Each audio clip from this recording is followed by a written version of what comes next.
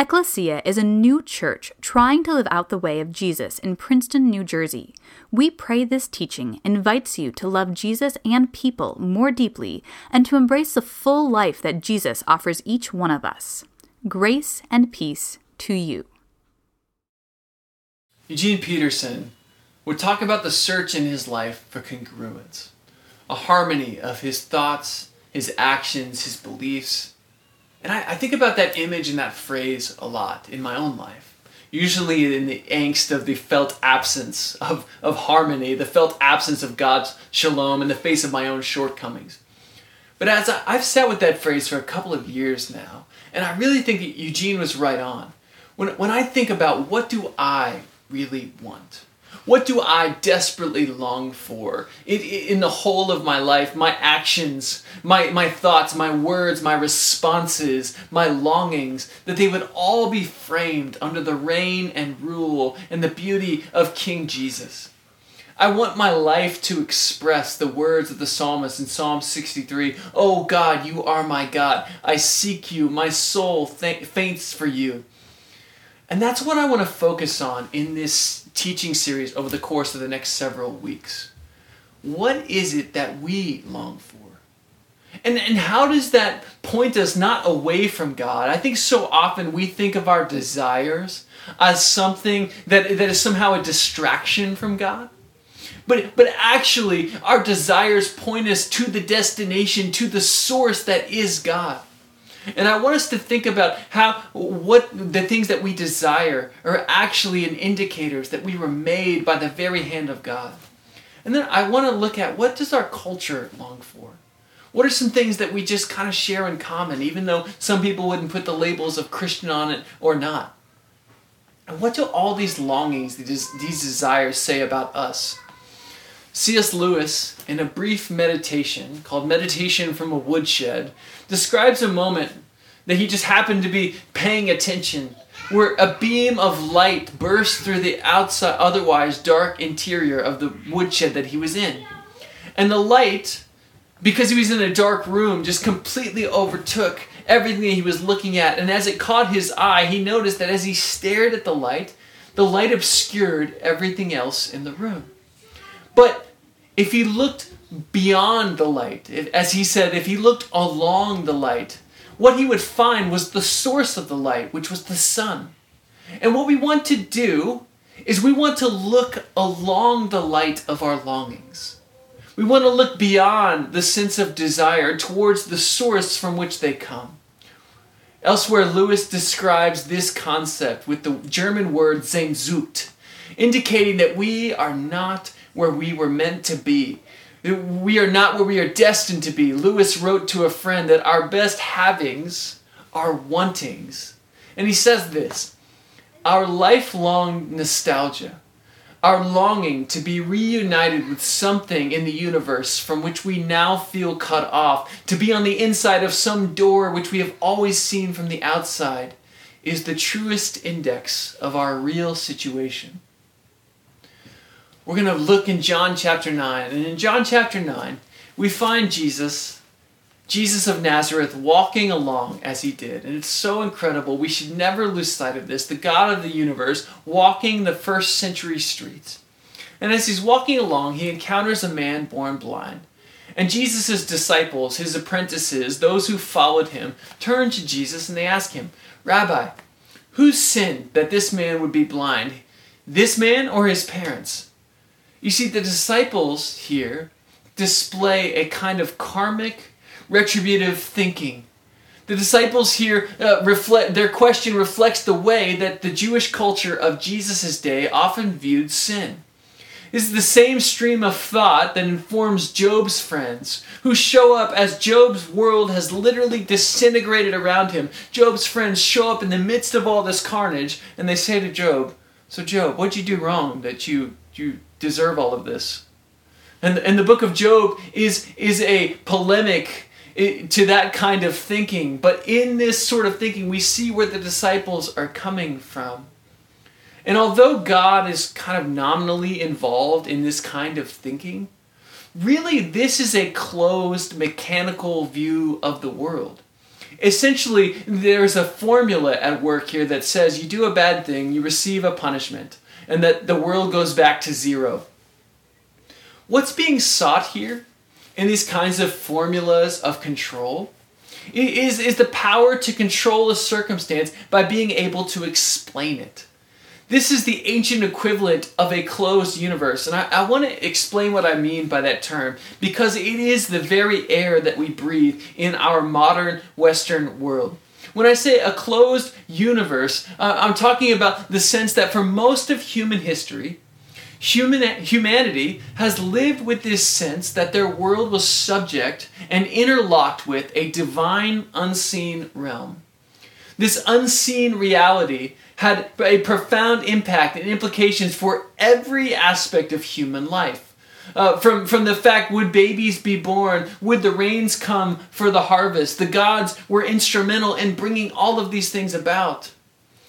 However, philosopher Charles Taylor, in his seminal work called A Secular Age, which is this giant book, notes that there's a profound shift that has happened since the Enlightenment. Yeats, the poet, puts our cultural shift and our cultural conundrum simply. He says, our ladder is gone. And now all we are left with are rags and bones of our hearts. Paul Gould, in describing what Charles Taylor calls a disenchanted universe, and that's this sense that there is nothing outside of this. The lead singer for Death Cab for Cutie, a guy named Ben Gibbard, writes these sort of humanist hymns. And there's one song called St. Peter's Cathedral. And the bridge of that song just basically repeats in a fatalistic sort of way, there's nothing past this. There's nothing past this. And that's what Yeats is describing in his image of our ladders being gone. And Charles Taylor calls this sense where there's nothing outside of the world that we can see, nothing beyond the material universe that we can observe. Charles Taylor calls this a disenchanted universe. And the philosopher Paul Gould describes this sense of a disenchanted world by saying the goal of our life in our modern culture is no longer virtue-oriented, as it was, as the Greeks argued, or religion-oriented toward the divine, as the medievals argued. Rather, the goal of life is entirely subjective. It is found within the self. To be specific, the defining goal of an individual's life in this disenchanted age is the satisfaction of our personal desires. And so we see where our culture kind of meets with this sense of a closed world, that this is the very air that we breathe. Now we're going to go back to John chapter 9 and see how Jesus confronts and overcomes this kind of thinking. So in John 9, the sense is that this man has sinned. Or he is the victim, at the least, of his parents' sin, that somebody is paying for a wrong that has been committed. This closed system, the idea of a mechanistic retribution, is the one that Jesus addresses with his answers. Look at John 9, verses 3 and 5. Jesus answered, "Neither this man nor his parents sinned. So that God's work might be revealed in him, we must work the works of him who sent me while it is day. Night is coming when no one can work. As long as I am in the world, I am the light of the world." Now Jesus dismisses the notion that this man's sin is the outcome of a cosmic formula. Also, your translation of the Bible may suggest that this man was born blind so that God's work would be displayed in him, as if this man, through all of his life, had lived blind, so that on the day where Jesus finally came walking across his path, that God would be able to glorify himself. There's a lot wrapped up in that theology, but just as a shorthand, I think there are good grammatical reasons to suggest that this is not what's being said here. So my translation that I read above has slightly altered maybe your text to reflect that. You see, Jesus doesn't just dismiss the concept of the question itself, of the question whether this man sinned or his parents sinned. Jesus dismisses the very closed system that has brought this question about in the first place. This man born blind, in a continual darkness.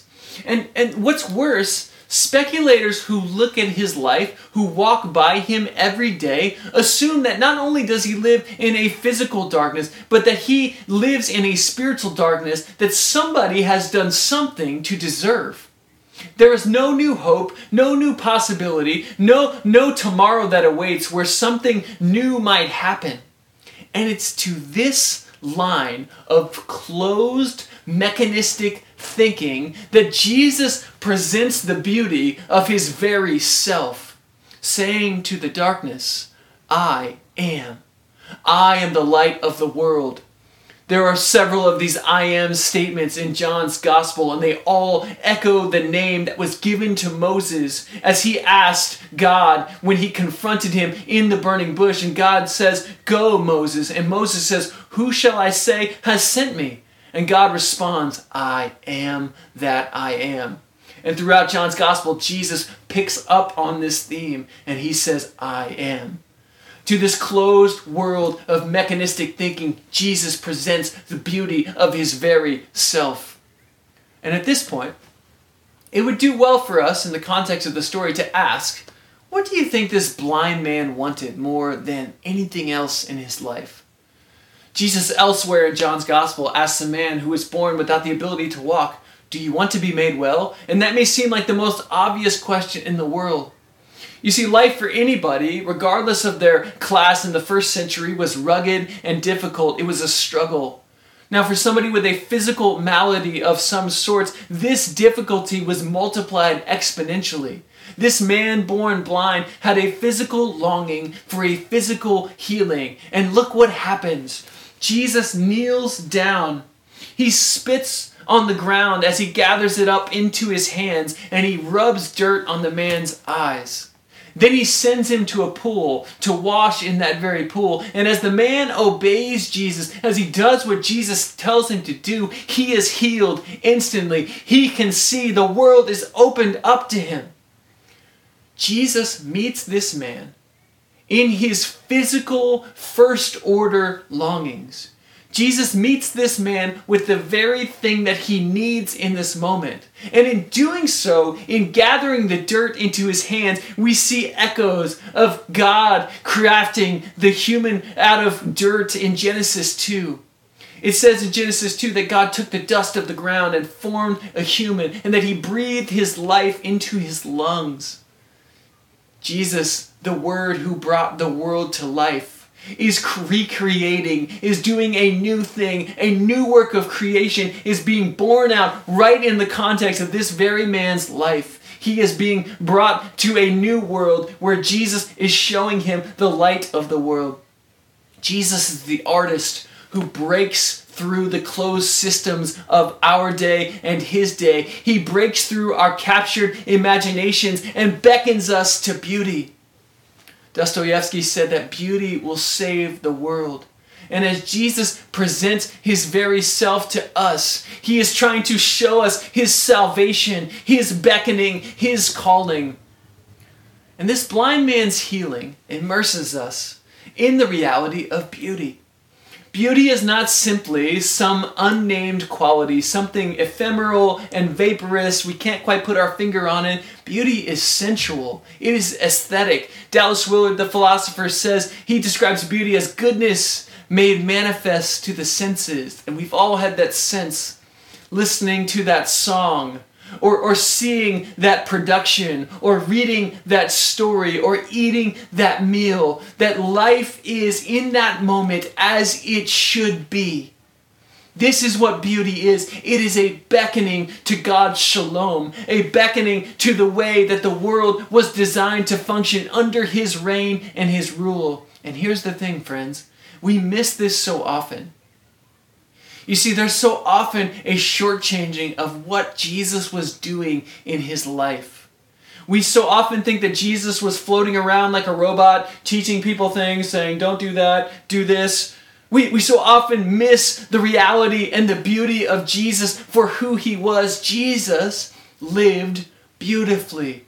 He lived beautifully, as we see in this story in John chapter 9, by healing. He lived beautifully by sharing the table, with those who nobody would eat with, by sharing the table with his closest friends. Jesus is showing a picture of the life that will continue on into eternity. He's saying this is what God's kingdom looked like. Jesus lived beautifully by telling the most ingenious stories that the world has ever encountered. Jesus' stories would invite people right into the middle of them, and they always featured some sense of a twist, some sense of things being turned upside down. Jesus was a brilliant storyteller. Jesus lived beautifully by going to the synagogue and hearing the scriptures read, and by seeing every aspect of his life in congruence, in a sense of harmony, that it all fit together under God's beautifully orchestrated world. And I find this so fascinating. Jesus lived beautifully in the mundane, in the unseen. Most of Jesus' life is unremarked upon by the scriptures. Jesus lived his life in the unseen, lived his life as an artisan carpenter, lived his life as a son, learning from his mother, learning from her beautiful words. Mary's influence on Jesus is profound. Jesus lived his life walking along the shores. We see his great love for the water in Matthew's gospel specifically, where that's just where he wants to be.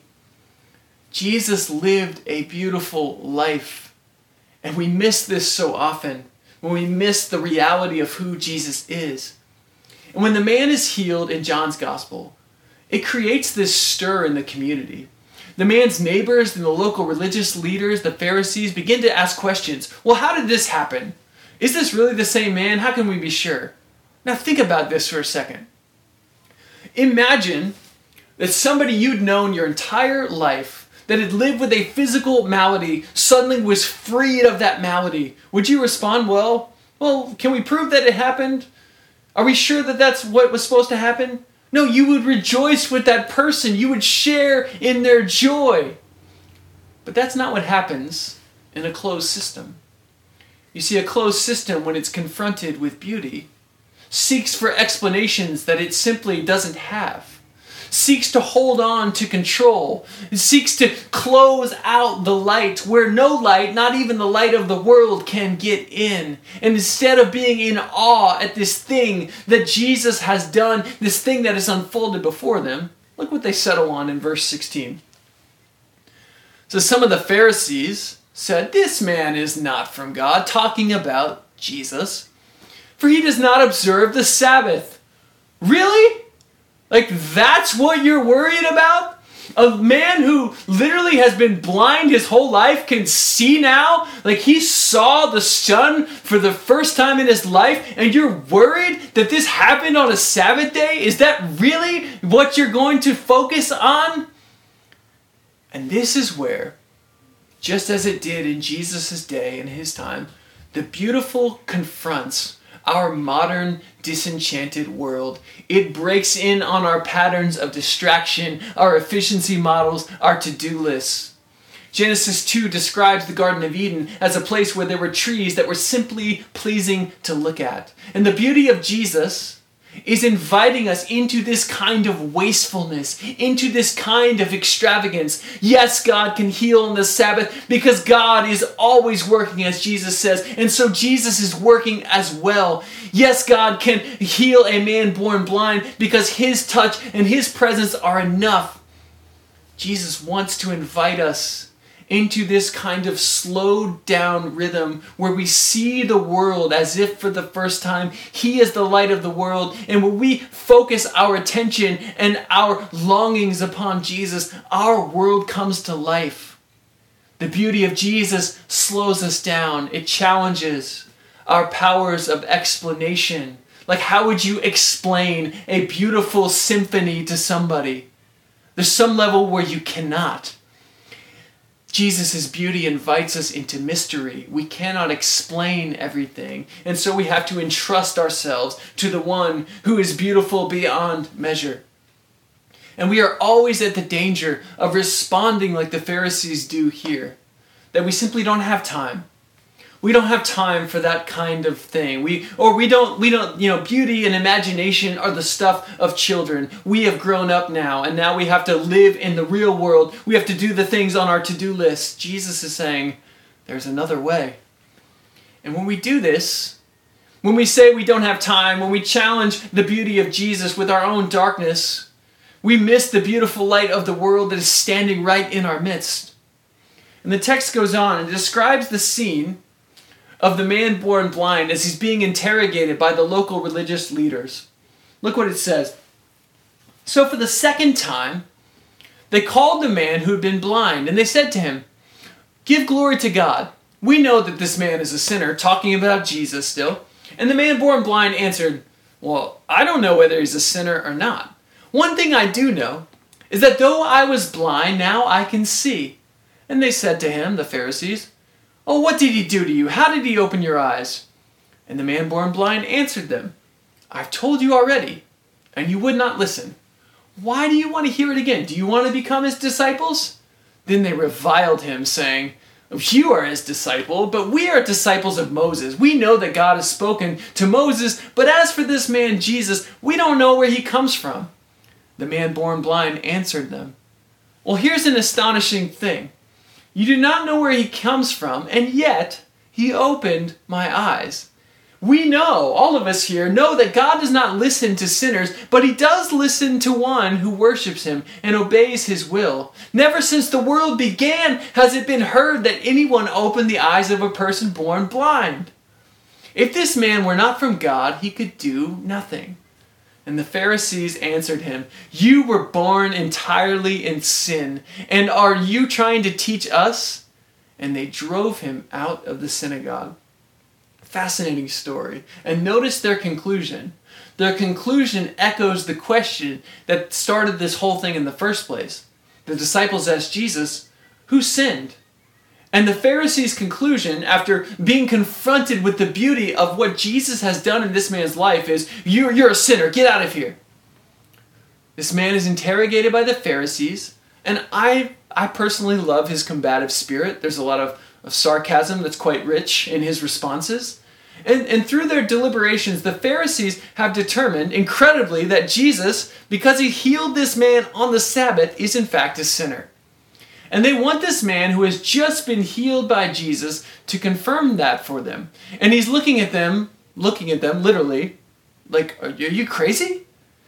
He says, "I do not know whether this man is a sinner or not, but what I do know," echoing the words of Amazing Grace, "I was blind, but now I see."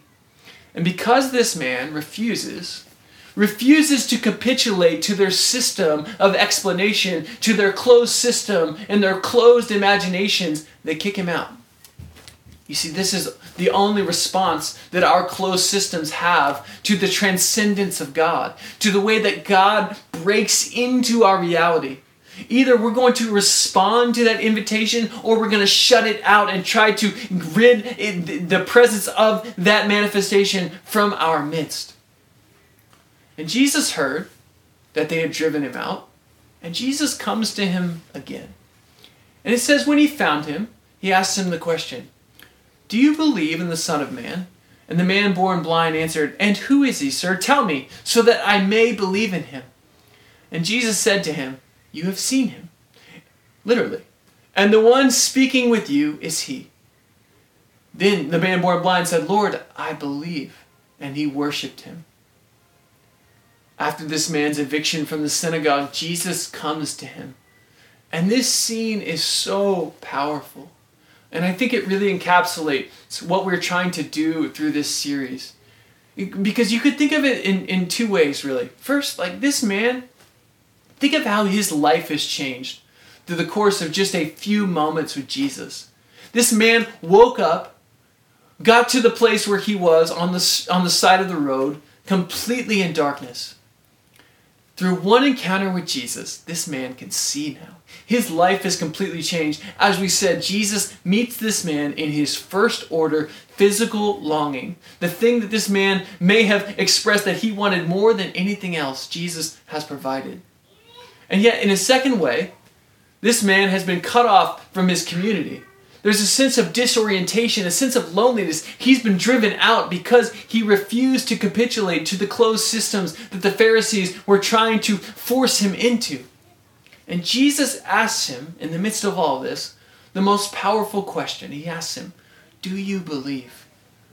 And remember, this whole story with the man formerly blind who now can see began with the question put to Jesus, is this man a sinner? But as Jesus stands before him, he asks him the only question that matters, not what you've done, not what your parents have done, not what's been done to you, but do you believe?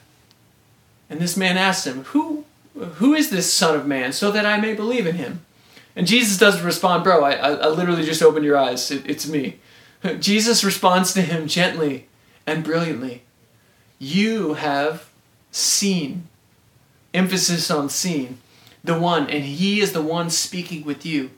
And the man makes a confession of faith, and his allegiance is put in King Jesus. Lord, I believe. And he worships him.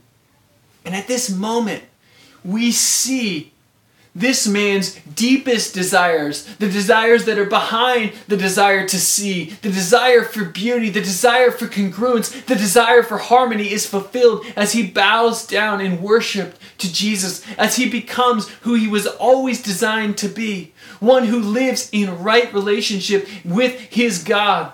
This incredible scene unfolds, and we see these incredible layers to this story. And Elaine Scarry, she talks a lot about beauty and justice and how these two things are intertwined. And we're going to talk about justice later on in this series, how it's a deep longing of all of our hearts, whether we would call those longings Christian or not. And she describes that beauty, sooner or later, brings us into contact with our own capacity for making errors. Now, in our story today, we see this. The beauty of Jesus makes manifest the goodness of God to the senses of this blind man, literally opening his eyes. The blind man not only finds fulfillment in his first order longings, those things that he knows he needs, but ultimately he finds a desire that he may not have even previously had a name for as he bows down and he worships Jesus. But this beauty of the light of the world beckons him into this moment. Do you believe? But the Pharisees, through their explanations, their rejection of Jesus, literally miss the beauty of the whole event. They spend the whole time in judgment trying to explain it. They miss the healing. They miss the light of the world that is shining right in their midst. They think they are living for God and they miss God standing right before them. It's so tragic. And friends, Ecclesia, when we are not in touch with our own longings, when we can't put a name even to the question, what do you want? We can miss the deluge of beauty that God gives us as he gratuitously and abundantly and extravagantly pours out his goodness and his good gifts to us in the everyday rhythms of our life. And so many of us, as we talked about, so many of us are trying to satisfy desires with things that are not God. And sin, in many ways, is just simply this. It's simply us taking a good and God-given desire and trying to satisfy it with something that is not God. Trying to make something that is not God fulfill an eternal longing. And this, where so many of us, if we were asked the question, what do we long for? What do we ache for? What are the things that we wake us up in the morning? We could all probably list some longings that are quite healthy. So what do you long for? What do you ache for? What are those desires that wake you up in the morning? We all could probably list some really healthy longings and some things that we're quite sure that God has put as a deep and burning passion in our hearts. Now, I don't know where you're coming from. If you long to be in a lifetime relationship, if you're longing to be married and to finding that person who's going to be your covenant partner to serve God throughout the rest of your life. That sense, we all have this sense that is a good and right longing. I don't know if you're longing for some sense of clarity in your vocation, to know that either you're serving God through the gifts that you've been given, these gifts that we talked about a couple of weeks ago, and you're serving others with those, or just some sense of your day job reflecting the overall values and the way that you see the world and the way that you feel like you've been called to live in it. I don't know if you feel like you've been called to be single for the rest of your life. and you're worried and you're afraid that you'll be alone. Or there's a sense that, because especially the church has idolized the nuclear family for so long, that you'll be left out of the discussion. I don't know where you're coming from, but all of those longings, if we name those, we'd say, wow, those are good and true and beautiful.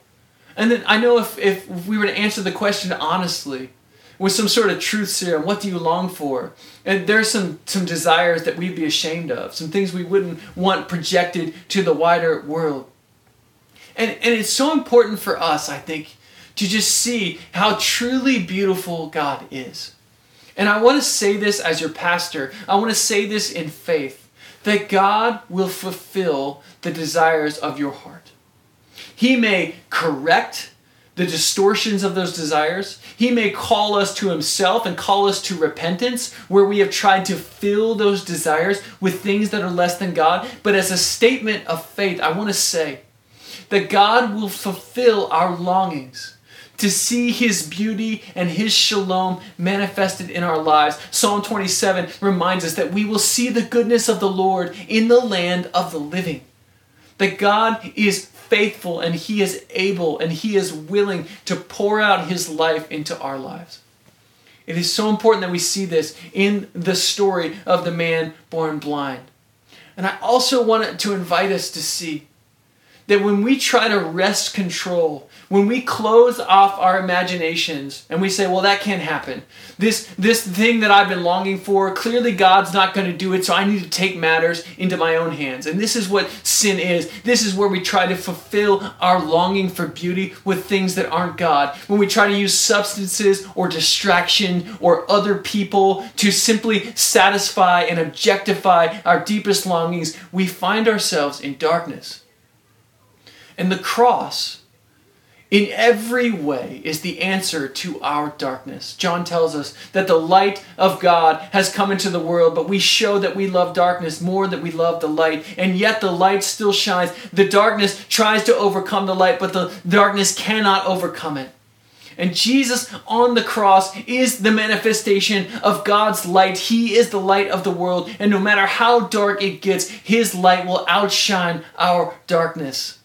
The cross is the antithesis of beauty, the symbol of all that is ugly and evil and cruel about this world. It is sensual in all of the worst ways. It is grotesque and morbid. It is shouts of agony and smells of sweat and blood, and for Jesus, the taste of bitter wine. It is an instrument of humiliation and torture that leads to death. And Jesus, like the man born blind in our story, is being chastised for being a sinner. He's being rejected and outcast as he's crucified outside the gates of the city walls. But God's beauty is a beauty that saves the world. A beauty that turns the world upside down and really right side up. A beauty so powerful that it can be manifested and reveal the glory of God even at the moments of our worst darkness. There on Calvary, there in the darkest night, Jesus still shines through as the light of the world, revealing the glory and the work of God and fulfilling our longest longings, our deepest desires. The cross is beckoning. The cross is God beckoning our imaginations, our longings to see that though he was crucified, 3 days later he was resurrected, and the beauty of God goes forth through all of eternity. That God's Spirit is poured out, that Christ truly is, as Augustine said, the wellspring of all beauty, and that until our desires and all of our longings find their rest in him, we will remain restless. The cross is God's invitation to come and see that all of our longings are pointing to the Son, pointing to Jesus of Nazareth, pointing to his love for us. He will meet us in our physical need and our longings, and he will fulfill our greatest longings. This, friends, is the promise of God's beauty. Let us pray. Beautiful Jesus, God, may we be just simply overcome with the beauty of who you are in these moments. God, would we see that all of our attempts to establish a beauty of our own, all of our attempts to wrest control or to fulfill our desires, God, will fall short in the face of your beautiful light. God, would you shine in the darkness of our hearts, God, revealing, bringing it to light, not so you can leave us in shame, God, not so that you can just reveal how broken we are and leave us there, God, but to invite us into the fullness of life. God, you can invite us to see your light, God, which illuminates every other thing, God, which fulfills our deepest desires, God. God, in ways that are both physical, as we see in the story of the man born blind, God, and deeply, deeply soulful and spiritual. God, you are the light of the world. We pray that you would shine upon our longings, that we would long for you more than anything else. Jesus, would you heal us where we need healing, where we are in darkness? God, would you bring us to the light of who you are? God, would you forgive us for our judgment like the Pharisees? Would you forgive us for our closed imaginations and our living and our capitulating to closed systems? God, you are inviting us to a world that is so much more expansive and beautiful than we would ever ask for or imagine. God, you are the light of the world. Shine in our hearts. Shine through us. Help us to look along our desires, to see you at the source, the giver of every good gift, the fulfiller of every desire. God, you are good. You are beautiful. We love you. It's in your name we pray, in the name of the Father, and the Son, and the Holy Spirit. Amen. Thank you for listening to our podcast. For more information, please visit www.ecclesianj.com.